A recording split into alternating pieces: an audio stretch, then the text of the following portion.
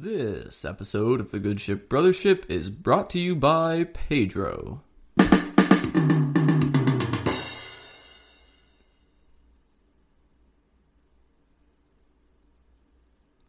Thank you, and now on with the show.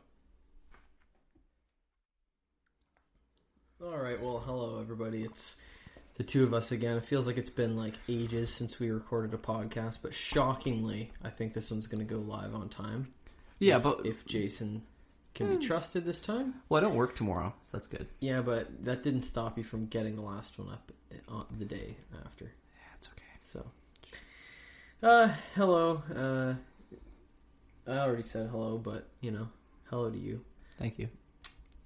What do we normally talk about in this part of the show? Do we talk about how low the levels are? Is that okay? So sucked into your phone. No, I just have my notes. See? See? Well, that's not really a valid excuse. Notes? Okay, we'll bring the levels up a little bit. Yeah, we don't need to be too quiet. Normally we just do a little introduction. We talk about what we've been consuming in the art world. I think we both probably have a couple things to talk about. I'm still chiseling my way through David Foster Wallace's Infinite Jest, which has been greatly slowed by my rereading for the first time in probably almost a decade of The Book Thief by Marcus Zuzak. YA. I think that would be his name. The Book Thief is really interesting YA in so much as it completely transcended YA and really disregarded its genre confines. So we'll be talking about this book on the show in the not too distant future with our excellent friend, supporter of the show, and raconteur, Abigail. So we'll be reviewing this. So I've been reading through that and not externalizing any of my thoughts whatsoever. Because I haven't started it yet, but I'm about to. And I'm about to start it because I've actually wrapped up a couple books. So typically I really only like to read one book at a time, but with school stuff I usually have to do two. One for pleasure, one for school.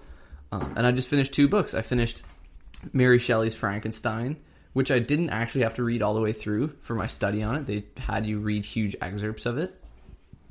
So I didn't actually read the whole thing, which was kind of a pity. I would have really liked to, because I think it was written really well, and it shows how arcane language can still be powerful today, instead of just being so hard to read that you're removed from it.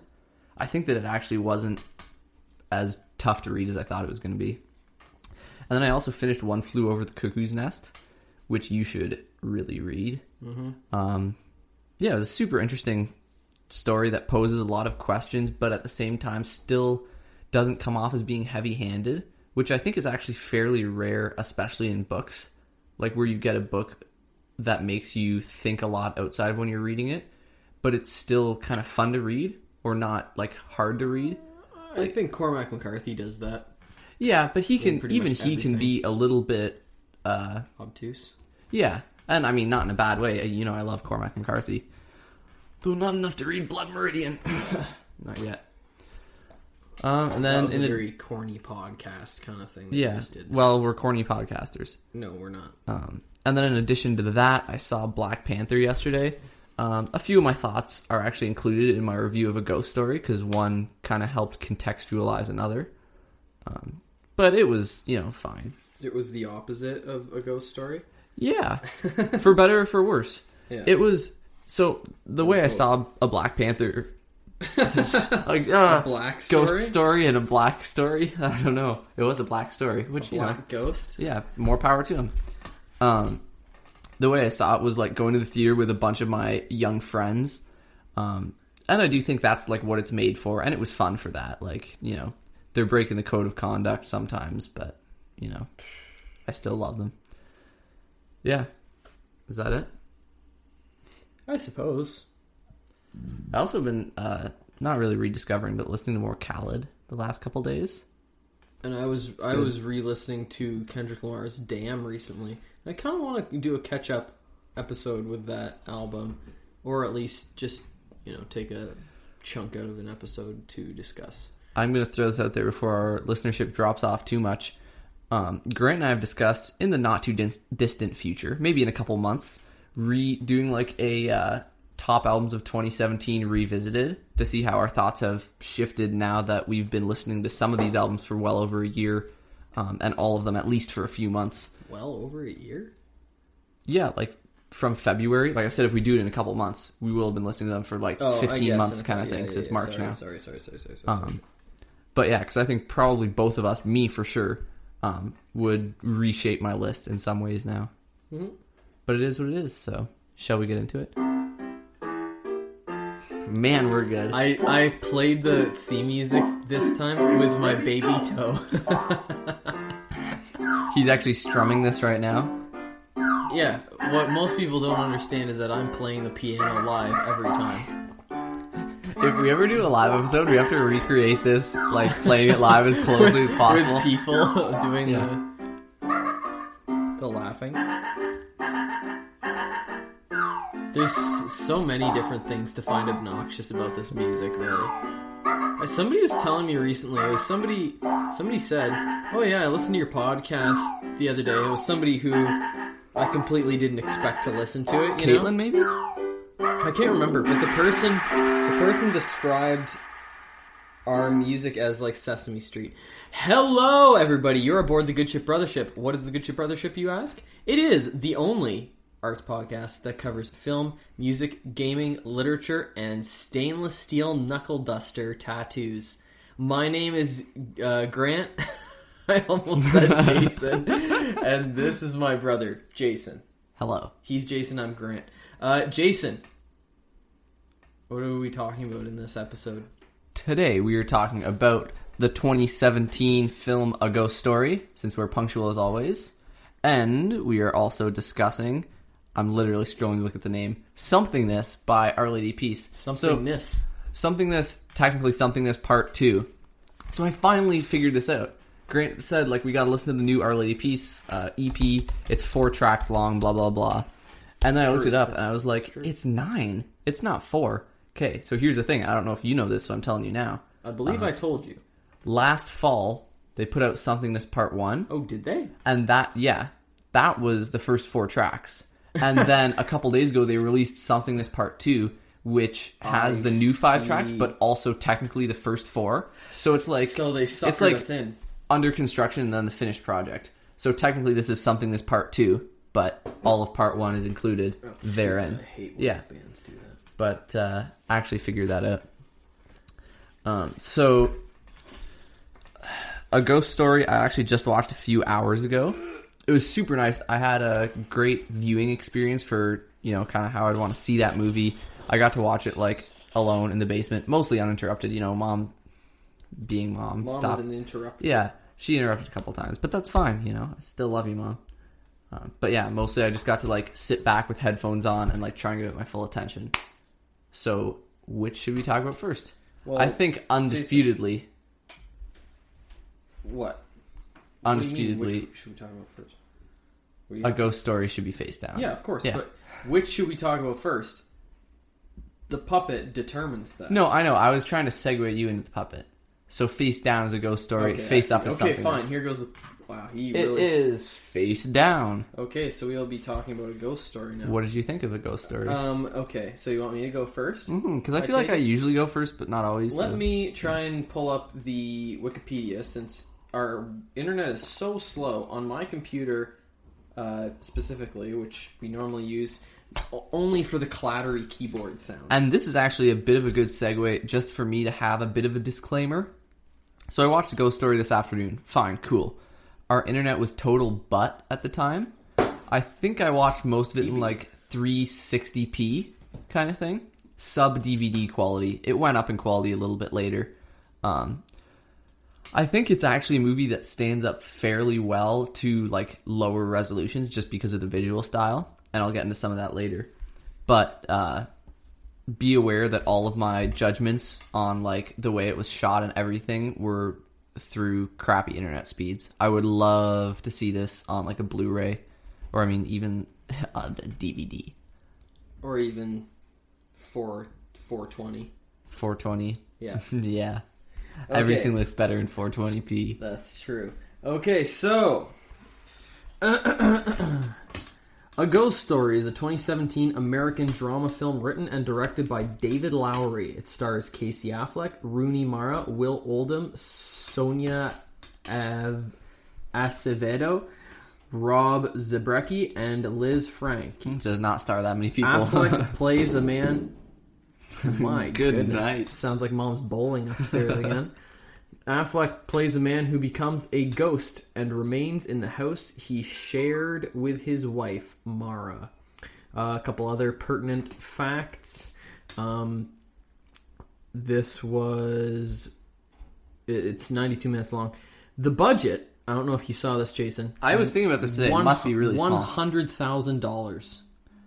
Interesting, because I was thinking about that while I watched it, and I was like, most of it, super low budget. You know, you get a sheet and you get a crappy house. But there are a couple scenes where I was like, this would have cost a little bit more. And the box office take on it was $1.9 million. Good for them. So man. it did. But honestly, it's amazing the fact that they made that movie for $100K with Rooney Mara and Casey Affleck in it is kind of weird. Are you? Yeah. That's what it that says. Seems weird. I'm just reading the number, unless they made it for $1 million, which would make way more sense because Embrace the Serpent was 1.4. Is it 1.4? Yeah. I need to stop telling people it's 2. It was 1.4. I'm going to fact check the budget. Well, you go ahead. Okay. Need to just situate myself. Sorry. This table seems small and low today. Maybe you're just big and tall. I guess. So, A Ghost Story is a very, very quiet film. And I mean that tonally, I mean it in its presentation, and I mean that literally. The camera is very detached. It's oftentimes left completely still, just abandoned on the tripod and untouched as things unfold or don't unfold. The film is completely, entirely framed in a square, like, box with like rounded edges, like an overhead projector. But the aspect ratio is square. I think it would be 4:3. Is it? Probably. I'll Google that too. You can, but regardless, most films now are, what would they be? 21 by 9, 18 by 9, 16 by 9. Films depending. now are large rectangles. Yeah. Frequently, yeah. Okay, thank you. With the heck off. Doesn't matter that much, Jason. Nobody cares. Well, about you numbers. asked. Yeah, I did, and then I accepted your answer and moved on. My point being, it looks like a television show that would have been shot in the 70s or the 80s or maybe the 90s with the completely square screens that televisions had then. It is 4:3, so 4:3, a tube TV aspect ratio. Yeah. Which bothered me initially. I thought that would be something that was going to last for the past, for the past. What am I trying to say here? The flashback. The flashback. Yeah, same here. For the flashback part, I thought that would be for that particular section of the film, and then the edges would pull back, like in Grand Budapest Hotel. But that was not the case. It stayed in that square aspect ratio for the entire duration of the film, which presents some interesting framing and some interesting just compositional abilities, but truly I didn't really notice it for most of the film. Yeah, for sure. Now, the film was made for $100,000. I can confirm that. And it does not really wear that on its sleeve. It looks very good. There are shots of, dewy morning grass and the pale blue morning sky, and you really feel your feet, getting wet with the dew on the grass, and there are, nighttime sequences when you really do find yourself becoming kind of sleepy and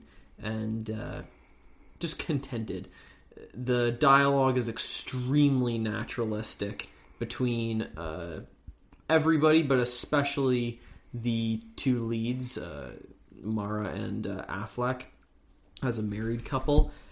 This is a film that's brought to you by Casey Affleck mumbling about things, especially in the first little bit, and she asks him a question. In response, he goes, Can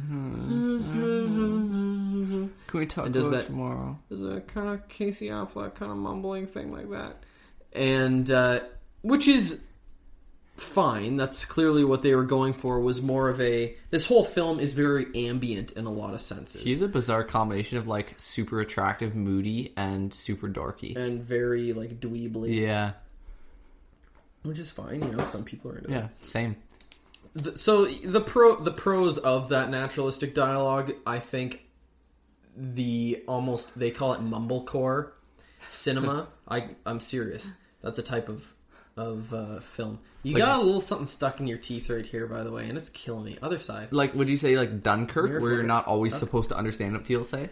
Mumblecore, another example of a film that's kind of on the verge of mumblecore, which was the name of my autobiography. Rango. Would be good joke there. Thank you. Would be the Deer Hunter, where you've got like extended sequences of a wedding, and it kind of just follows people around this wedding. There are no real lines per se. It's just like you're at a wedding. Okay, yeah. Does that make sense? Yeah, so it's so focused on the realism of the moment that it doesn't make like any narrative concessions for the sake of clarity. So that's a good thing in the terms of you kind of find yourself believing in these people more quickly than you otherwise would if you were trying to win your audience over on the strength of what they're saying to each other and not so much how they're saying it. The cons, of course, it's hard to understand. It can be annoying. And the film is so quiet. There's no real... Can you stop doing that thing with your fingers, please? It's really fun. I don't care. It's distracting me. You should post a video of that on Facebook. I don't... Okay, if you can post a video of that on Facebook if you stop doing it now. Where was I? Mumbling. So the film is so quiet and the camera is so still that it forces you start like zooming in. You start framing shots within the shot with your eyes. Where you look, what you think about what you're seeing, what you expect to happen next. You start kind of directing the film for yourself. And that can make the mumbly dialogue very, very trying when you're just going, huh, what, huh? And you're not, the nature of the film is not, sit back and let this wash over you.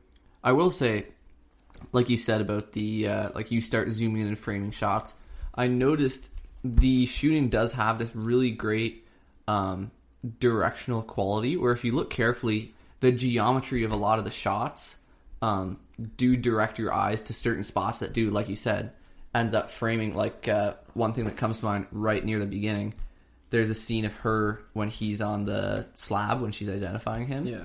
And on the left you have like a bit of a wall, then kind of in the middle you have a smaller hospital divider, and then her. So it forms like this sideways pyramid.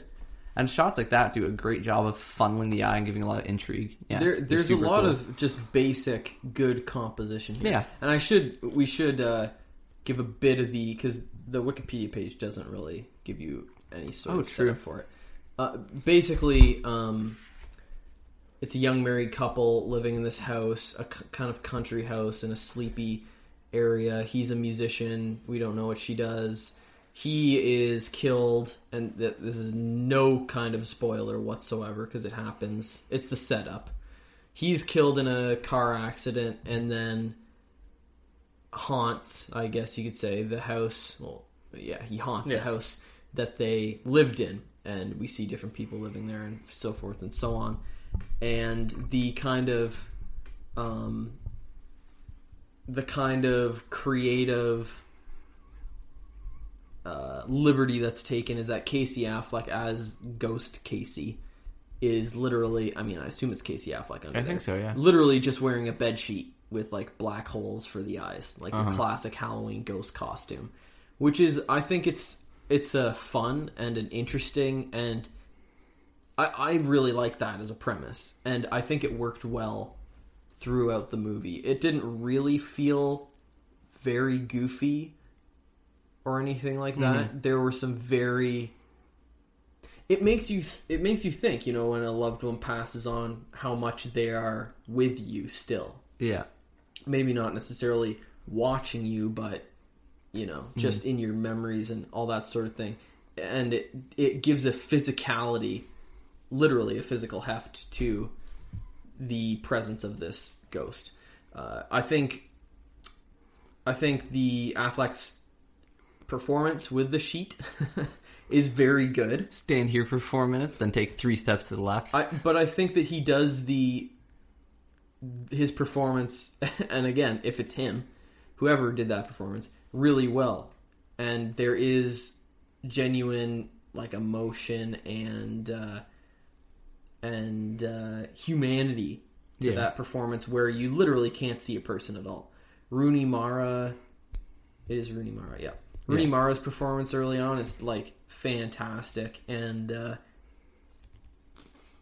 despite the fact that she looks kind of like a really gaunt house cat, she's got these, I don't know, she has a strangeness to her face and a kind of placid, detached look. She was just phenomenal, I think, and completely heartbreaking, and very convincing as somebody who is absolutely bereaved in the earlier sequences. However, I have some issues. My first issue, and this will make sense if you see the movie, there's no way Casey Affleck sang that. Let's get this out of the way. There's no way Casey Affleck sang that. Okay?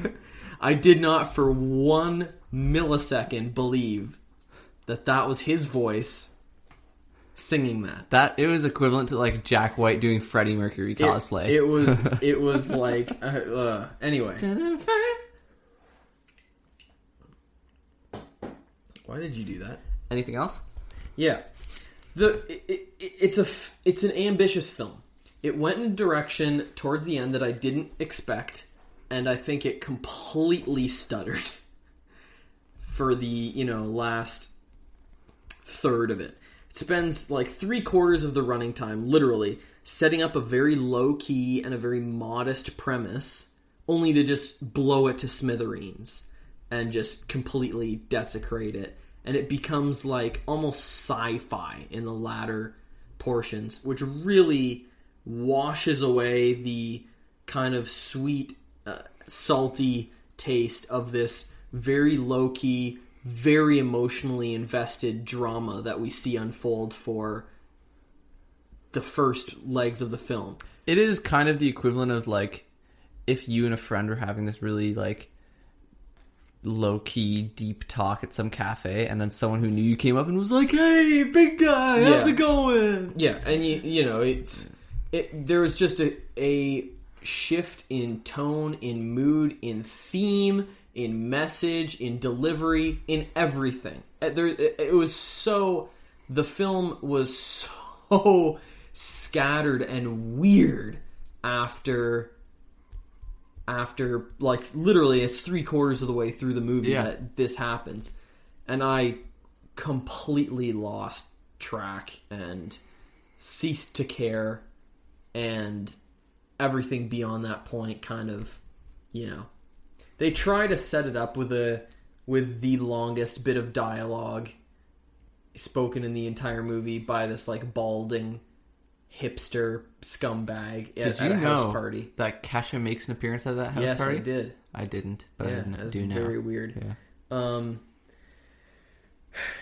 And they try and kind of set it up thematically, but it feels kind of shoehorned, and I just thought that guy was super annoying, and I found myself getting actually frustrated with that kind of dialogue, because it just was so pretentious, whether or not it was meant to be pretentious or not.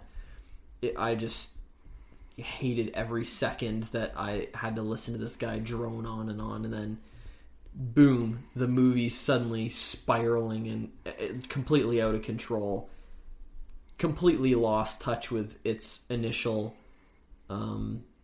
premise that was so powerful and believable, and you connected with it and went, and just lost its nerve entirely. And I think that that's really... I think it's too bad, because I think that the setup and the initial premise were really strong and really interesting and modest. But still, the film leapt for something very ambitious and fell short. And I still respect what it was trying to do, I think. But I just am not sure that it knows what it was trying to do. Very interesting. So, as I kind of mentioned earlier, I watched A Ghost Story like less than 24 hours after I watched Black Panther, and the experiences were polar opposites, both in terms of the movie and in terms of like IMAX 3D. Forgive me for the 3D. And then like sitting at a computer monitor in my basement, you know, surrounded by friends versus like alone kind of thing. And it really threw into contrasts kind of like the beauty of, you know, cinema and like the wider range of awesome experiences you can have with it. But I think Black Panther helped me enjoy A Ghost Story way more. So like take Black Panther. The cinematography was actually pretty good, but like totally uninteresting. The story arc, I didn't mention this to you yesterday. I would say it was so formulaic that basically at any given point you could predict the next 20 minutes accurately. I just don't understand. It feels like every stinking time Marvel puts out a movie, people claim it's something revolutionary. Last one was Thor Ragnarok, and people were like, oh, it's a superhero movie, but it's like funny. And I was like every superhero movie, like look at even the old Batman ones, the old Tim Burton Batman. Like nothing new's being done here, but every time Marvel puts something out, people are like, it's changed the game. And hasn't it? I don't understand how people are so content with them. Yeah, but and anyway, please continue. And then with Black Panther, like as soon as they dared to slow down to give you some like super beat you over the head exposition, they were like, whoa, we gotta throw a fight scene in now just to make up for it, to apologize to all the fans. So I guess most movies assume that the viewer is like an imbecile, and I noted that with Black Panther too. Yeah, I forget what they said. There's one thing that was just totally stupid exposition. It's like, okay, thanks. They're like, now the ritual combat. It's like, oh, I didn't guess that. By the way, you were chanting and putting paint on your face and attacking each other with swords. But then there are some movies like A Ghost Story that really demand something of the viewer. Like it's not optional. And what A Ghost Story demands is a ton of your patience, I think. I realized kind of partway through, if you watch this movie and you're having conversations with somebody or you're checking your phone all the time, there is no way you'll like it. Like, basically guaranteed. And I think there are a lot of movies that'll, you know, still be okay if you do that, and they're kind of fine as background. But A Ghost Story, like, you're watching it or you're not. And I really like that, because I feel like with a lot of worthwhile art, you get out what you put in. And with A Ghost Story, you know what I mean? You gave me a weird look. No, I didn't. Okay. I'm just sitting here, man. I'm just fiddling with my big old beard. Okay. Now I'm lost in my notes. Hang on. So get out what you put in.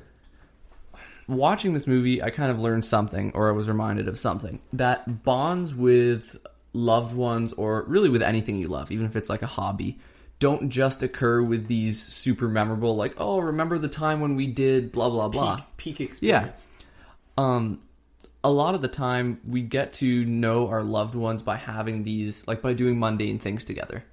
And I think A Ghost Story does a really good job of bonding you with the characters by having you just sit there for 5 minutes while they have this mumblecore. Is that what you said? Yep. Well, they have this mumblecore conversation about, like, if they should move or not. And Casey Affleck's like, no, we got too many memories. I will say, the like, it's probably 2.5 minutes long of just canoodling and smooching in bed. Well, I felt slightly uncomfortable and voyeuristic. Yeah. No, and not like in a good way. It was like, okay.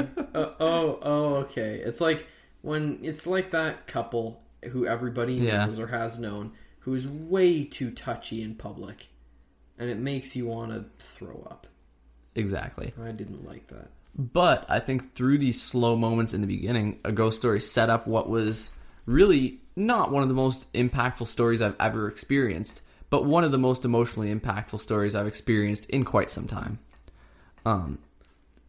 Sure, the pacing is super slow, and it seems even slower because of these super fixed camera shots. You know, there's almost no panning or zooming, and that makes the movie seem way slower than it would have been if it were the same movie with different cuts. But at the same time, I think, like you said, those fixed camera shots allow a really high quality in terms of cinematography. Because if you're trying to frame every shot intentionally, I mean, simple math, right? Cutting down the number of different shots cuts down the number of great frames you have to set up. Yeah. And I think, do a few well instead of do a lot poorly really pay it off. The visual storytelling is really good. I really like that repeated shot. There's a shot pointing out their front bay window. Yep. And beneath it you can see Casey's character, his turntable and like speakers. He's a musician. And you can hear people entering and exiting the house, and you'll see them a second later. They'll walk across the shot inside or outside, and you can see them through the window.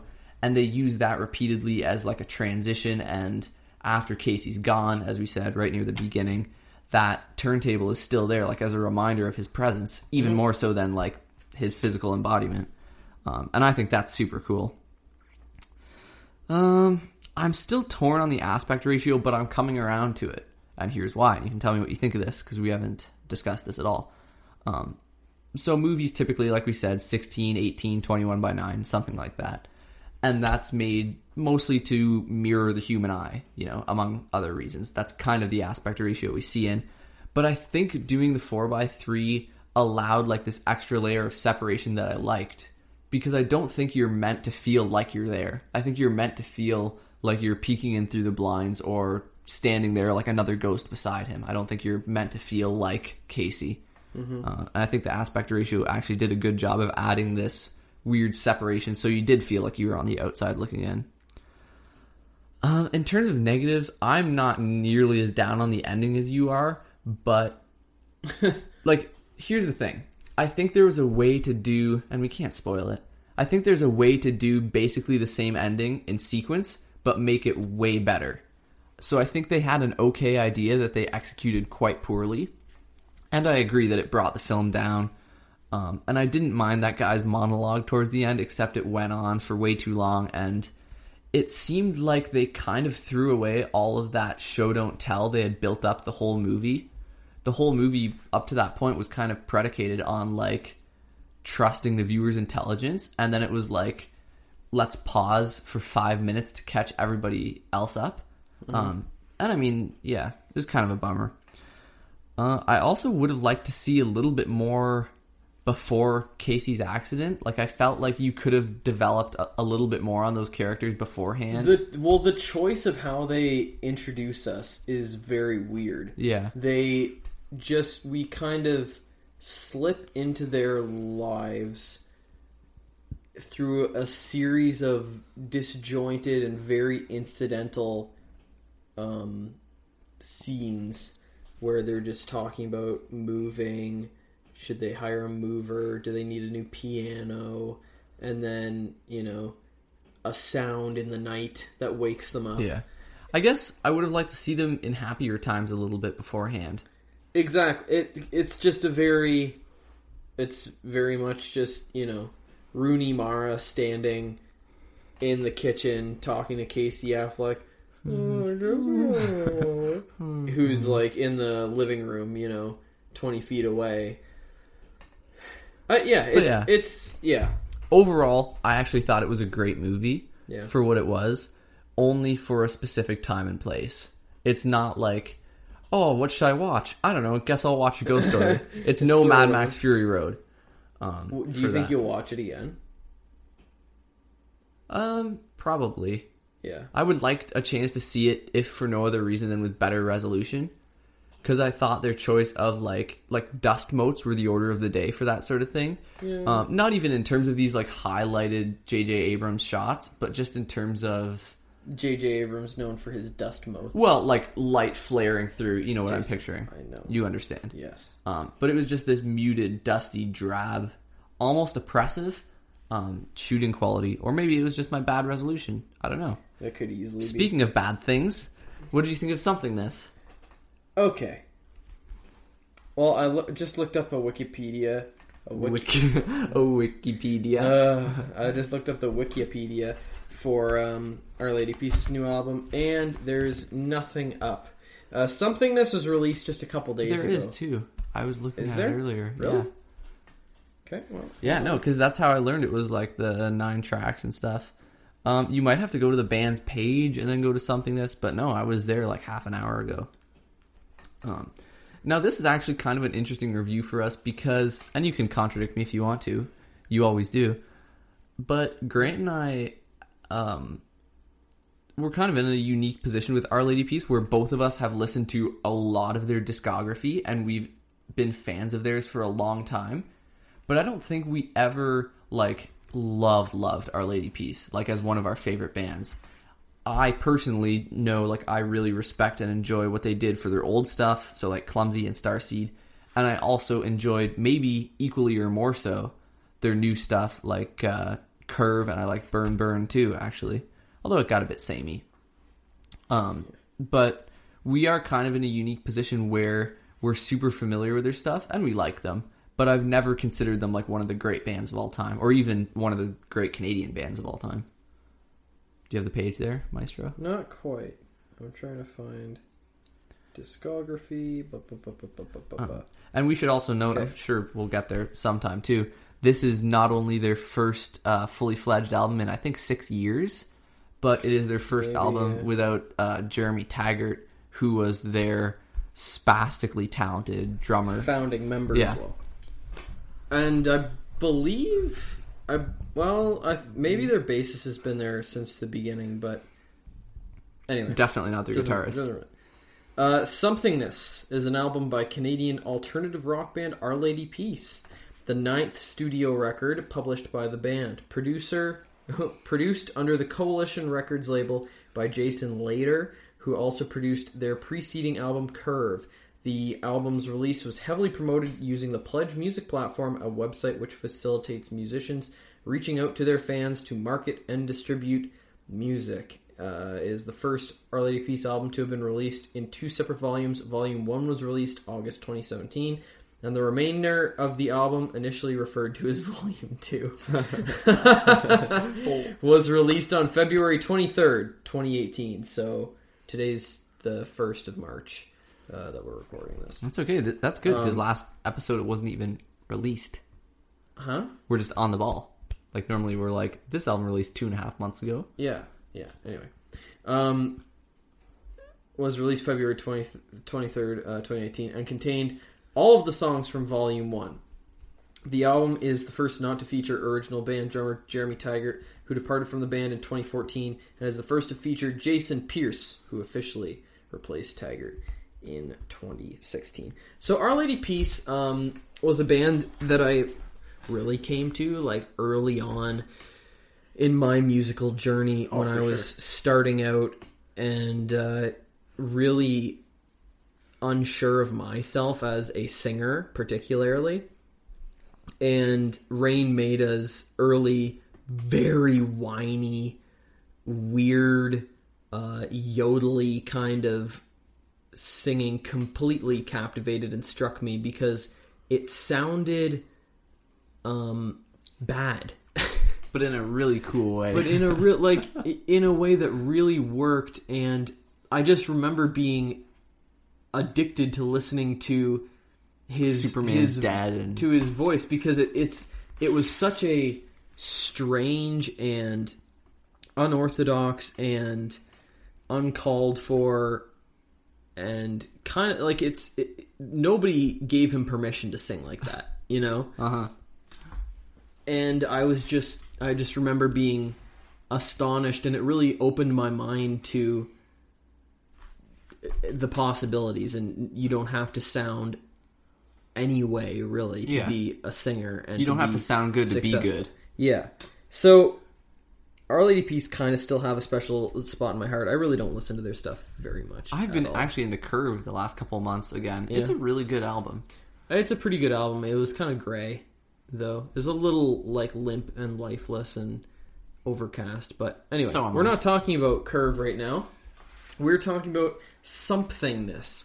And the first thing that I'd like to say about Somethingness is I think it's a terrible title. I think it's a really, really bad title. Somethingness. It's like they said it as a joke and then went, I guess. Somethingness.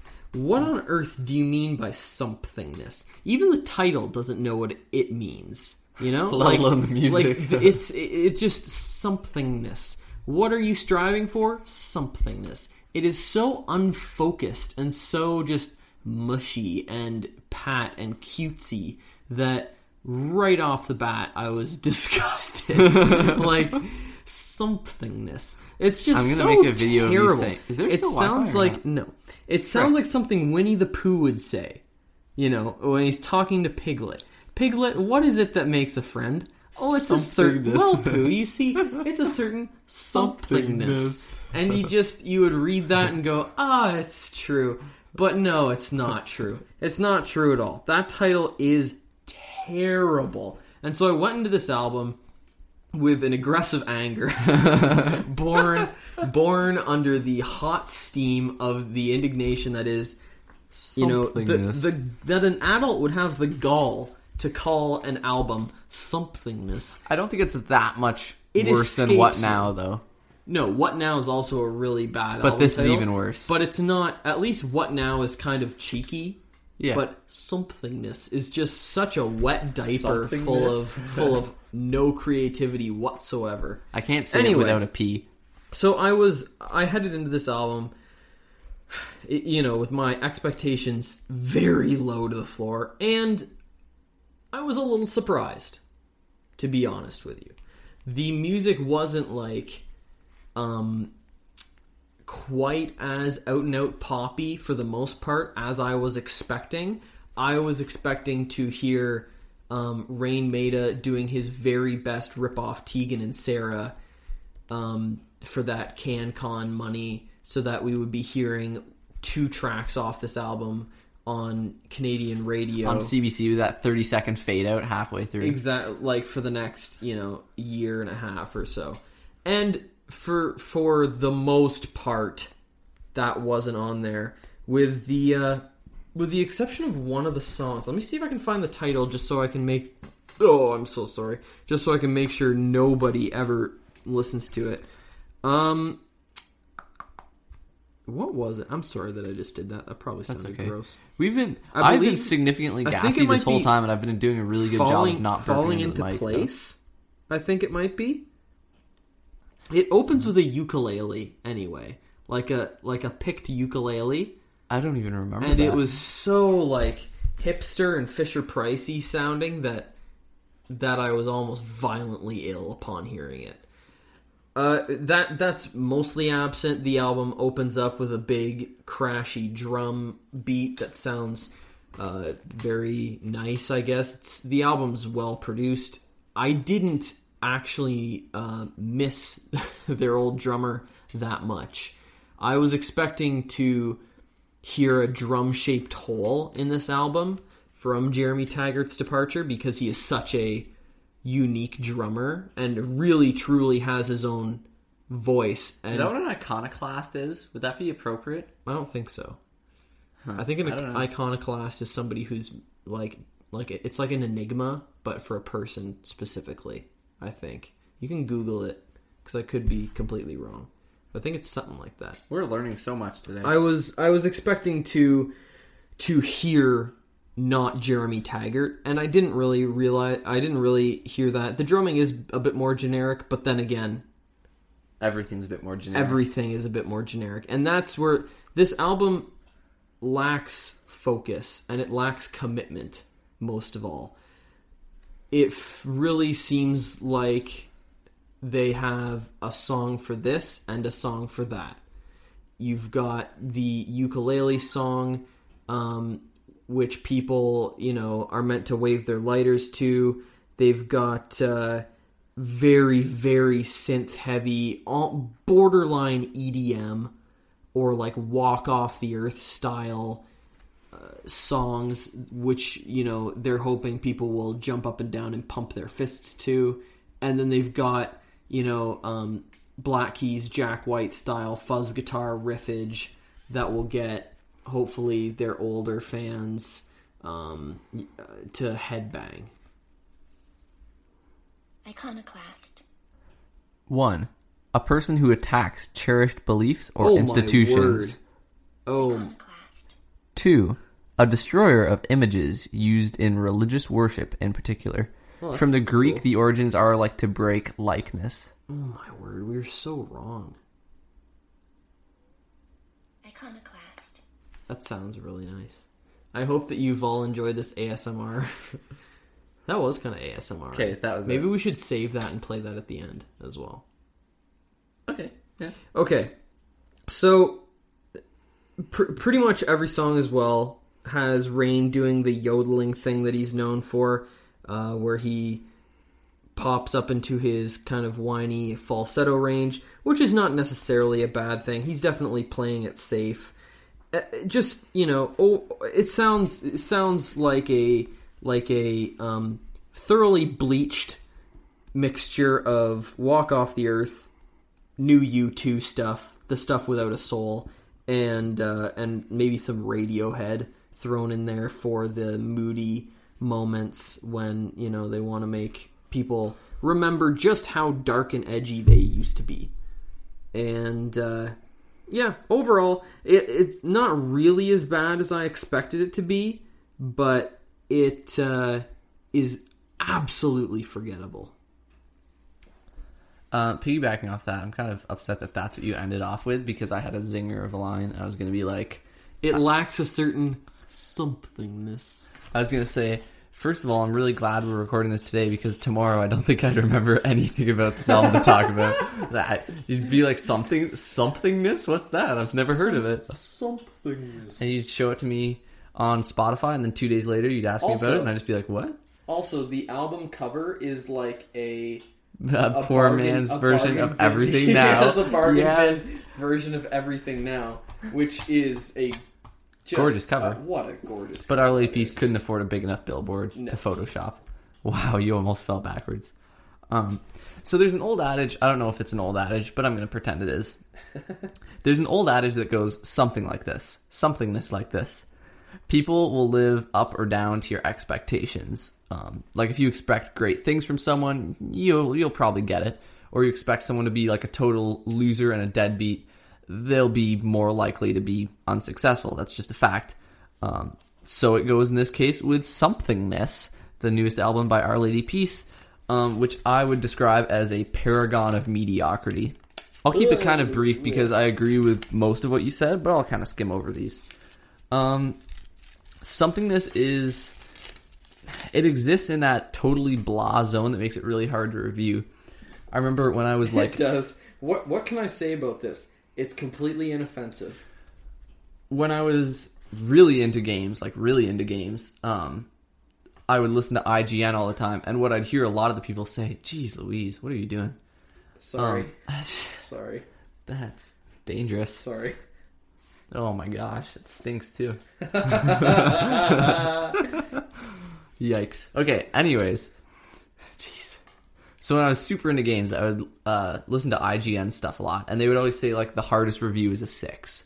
You can't hate on it, you can't laugh at it, but you can't be like, well, it was almost great, because it wasn't, really. And it's kind of the same thing with this album, so I'm going to try to talk about it, but it's really hard to talk about, because there's just nothing to it. It's just somethingness. It does lack a certain somethingness. It does. The drumming is totally fine, which is really depressing, given that Jeremy Taggart was like a fabulous spaz. I didn't find the drumming bad, but it was just... He's like a their old drummer was like a sideways Neil Peart. Yeah. And it was awesome. And the new drummer's fine, but it's just fine. And I was thinking, normally I try and go kind of instrument by instrument a little bit.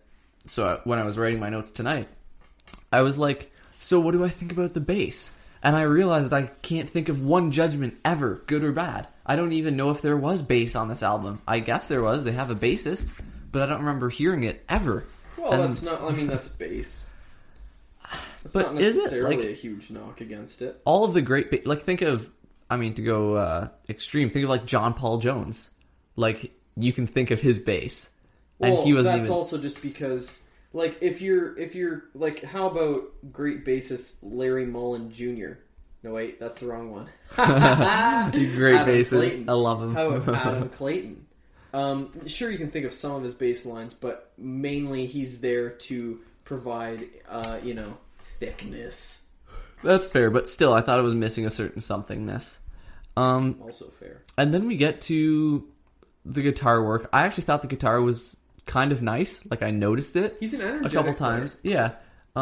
It lacked those, like, kind of beefy, distorted tones that we I was found really more often. hoping you were going to go there. That we found more often on Curve. But, he has these, like, clear, kind of ringy tones that I did find enjoyable, but not revolutionary. You could still say they lacked a certain somethingness. And then you have Rain Maida's lyrics, and for the last time, maybe not the last, unironically, they last a certain somethingness. They last a certain somethingness. I lack. Anyways. You lactate. No! I lactate a certain somethingness. That's what I was trying to say. Okay. Anyways. So I realized I hadn't really absorbed Rain's lyrics. So I looked them up, and he's never really been like a star writer. But it's some weird, edgy, something flowers? What's it called? Automatic flowers. Yeah. Like, he's got some weird, That was cool. evocative lyrics. And I looked it up, and his writing's not bad. He's no City in Color in terms of crappiness, and that goes for this album as a whole. But it still never moved me. It never made me chuckle. I was never like, oh, that's smart. And you look at these top artists that we have from the last couple of years, and not only do they make you chuckle or do they move you, they do like all three. Yeah. So yeah, I just think this album's really tough to talk about, but that's okay. If you want to, go listen to it, but I don't think so. I wrote at the end of my review. I don't think so. I'm getting really tired. It's time to just leave. The final thing I wrote in my review is it won't hurt anyone, and that's kind of the problem. Thank you for listening. Good night. I'm just joking. No, we're not going anywhere. You thought you got rid of We us. should figure out what we're talking about next time before we start. Oh, lordy, lordy. I feel like the book thief would be too much of a cram. No, we're not going to be able to do the book thief. Probably book the thief episode is after probably next. the one after that. But Abigail wants to graze through it and read it again. And I have her only copy, which she very graciously lent out. I hate lending stuff, books in particular, because books get damaged. With every read, a book gets damaged. Esther. Let me try that again. Wow, good setup. Esther, I'm putting you on blast. She never listened to the show. She's had my copy of Sweetness at the Bottom of the Pie for bare minimum 2 years, and I think longer. 2 because years? we were both at Monday Club, and I know she still has it. She knows she still has it, but the fact of the matter is, she still has it. This is why I don't lend books. Also, just because people these days, unless you're lending it to like a bookworm, right? I would lend Abigail a book. Yeah, she's a bookworm. Yeah. If you lend a book to a bookworm, you're gonna get it back.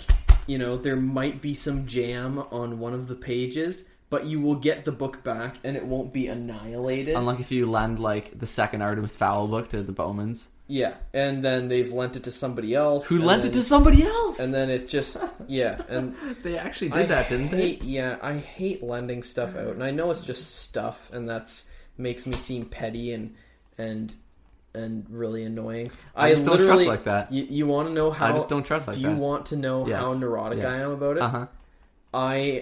Jessica Little... Yes. ...once asked to borrow my copy of High Violet by The National, which is one of my favorite albums of all time. Yeah, and sure. I just said no, and then bought her a copy. There you go. That's how, I was like, it is such a good album. I want you to hear it. There's no way I'm lending you my copy. You give somebody a CD, it comes back, it's all scratched. They, we got weird smoothie stains on it. Josh still has BioShock, one of our favorite games. Although we can buy the remastered version, it's okay. Yeah, but lending people stuff just sucks in general. But we also have this copy of Fallout 3, so yeah. But, getting down to brass tacks, I have no idea what we were talking about. We were talking about what we were going to review next time because we don't have time to do The Book Thief because Abigail wants to graze over it. That's right. Okay, so here's one of the things I think that we should review next. I think that we should do Ikiru by Akira Kurosawa. Okay. It is kind of like the Japanese equivalent of It's a Wonderful Life. The premise of it is a man who is a clerk and he's spent a lot of his life stamping papers in a dusty, cramped office, and then comes to his senses one day and realizes that he's done nothing with his life, and he sets out on a journey to amend that. Get this, okay? Hold on. Jason's experience with Akira Kurosawa, the legendary director of Seven Samurai and Ran, and many other films as well, Sanjuro and Yojimbo, I haven't watched Sanjuro. Has been really nothing but hate. Here's the thing. No.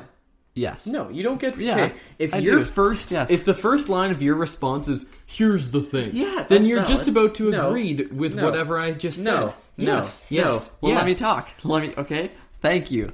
Please. I'm not going to let you talk, and here's why. Because you're wrong, and if you start... I have a good explanation. No, you don't. I don't want to get hate from all the homies out there. Okay. I'm going to put the Yakuza on your tail. Ocarina of Time is a game that I like. What are you talking about? Listen. Ocarina of Time is a game that you would enjoy if you were there at the time. But now, if you were to go back and play it for the first time, it wouldn't hold up that well. Like Rise, you can see the Seven Samurai. It could be really good, but now it's not. Ladies and gentlemen, I think we can all agree that Jason has absolutely no ground to stand on here. Oh, I do. No, you don't. Yes, I do. If I was You've watched The Hustler. You've watched Casablanca. The Hustler's great. Casablanca's great. Okay. So Seven Samurai? Wait, I haven't watched that one. Which one did I watch? You watched Yojimbo. No. And you watched Ran. Ran. Less good. Okay. So I have one more thing to say before I tumble into complete decay and enter the void. Before? Yes. Okay. So I'm down to do Ikiru, because I have wanted to watch one of Kurosawa's non-samurai flicks. No hate on the samurai, it's just the ninjas were better. But I was thinking, and what do you think of this? If we want to do a game, we own Brothers, A Tale of Two Sons, on a short art house game. How long would that take? Like 3 hours, and we do it together. 3? I know we. Yeah. I know we do it together. Even better yet, we're brothers. If I wanted to know about the unfinished swan, I'd talk to a swan. If I wanted to know about Brothers, A Tale of Two Sons, we're two sons, we're brothers. Let's get after it. Ladies and gentlemen, I swear to you that he is not drunk right now, and this is just... It is so late, it's almost 11. Oh, okay. What is wrong with you? You, get up at 11 a.m.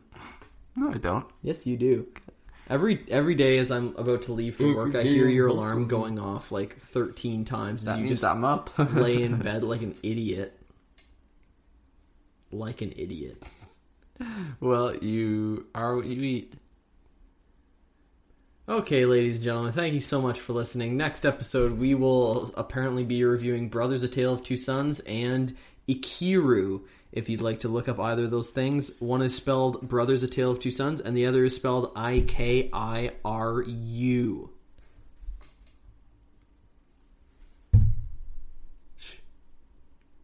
Iconoclast. Thank you. If you have any feedback whatsoever, if you have suggestions for future topics, please do get in touch with us. If you have seen a ghost story, if you have listened to Somethingness, please feel free to send us in your reviews. We're going to get an email address very shortly for the show that people can send emails to.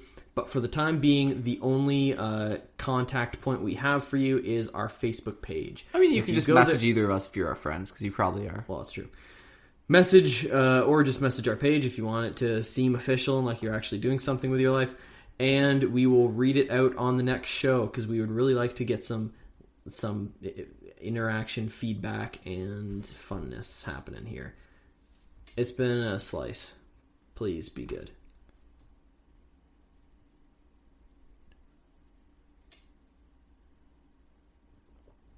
Iconoclast. That was gross.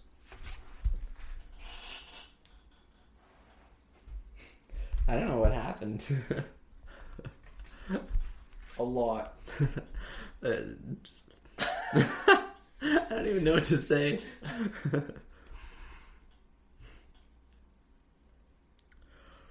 Can I just say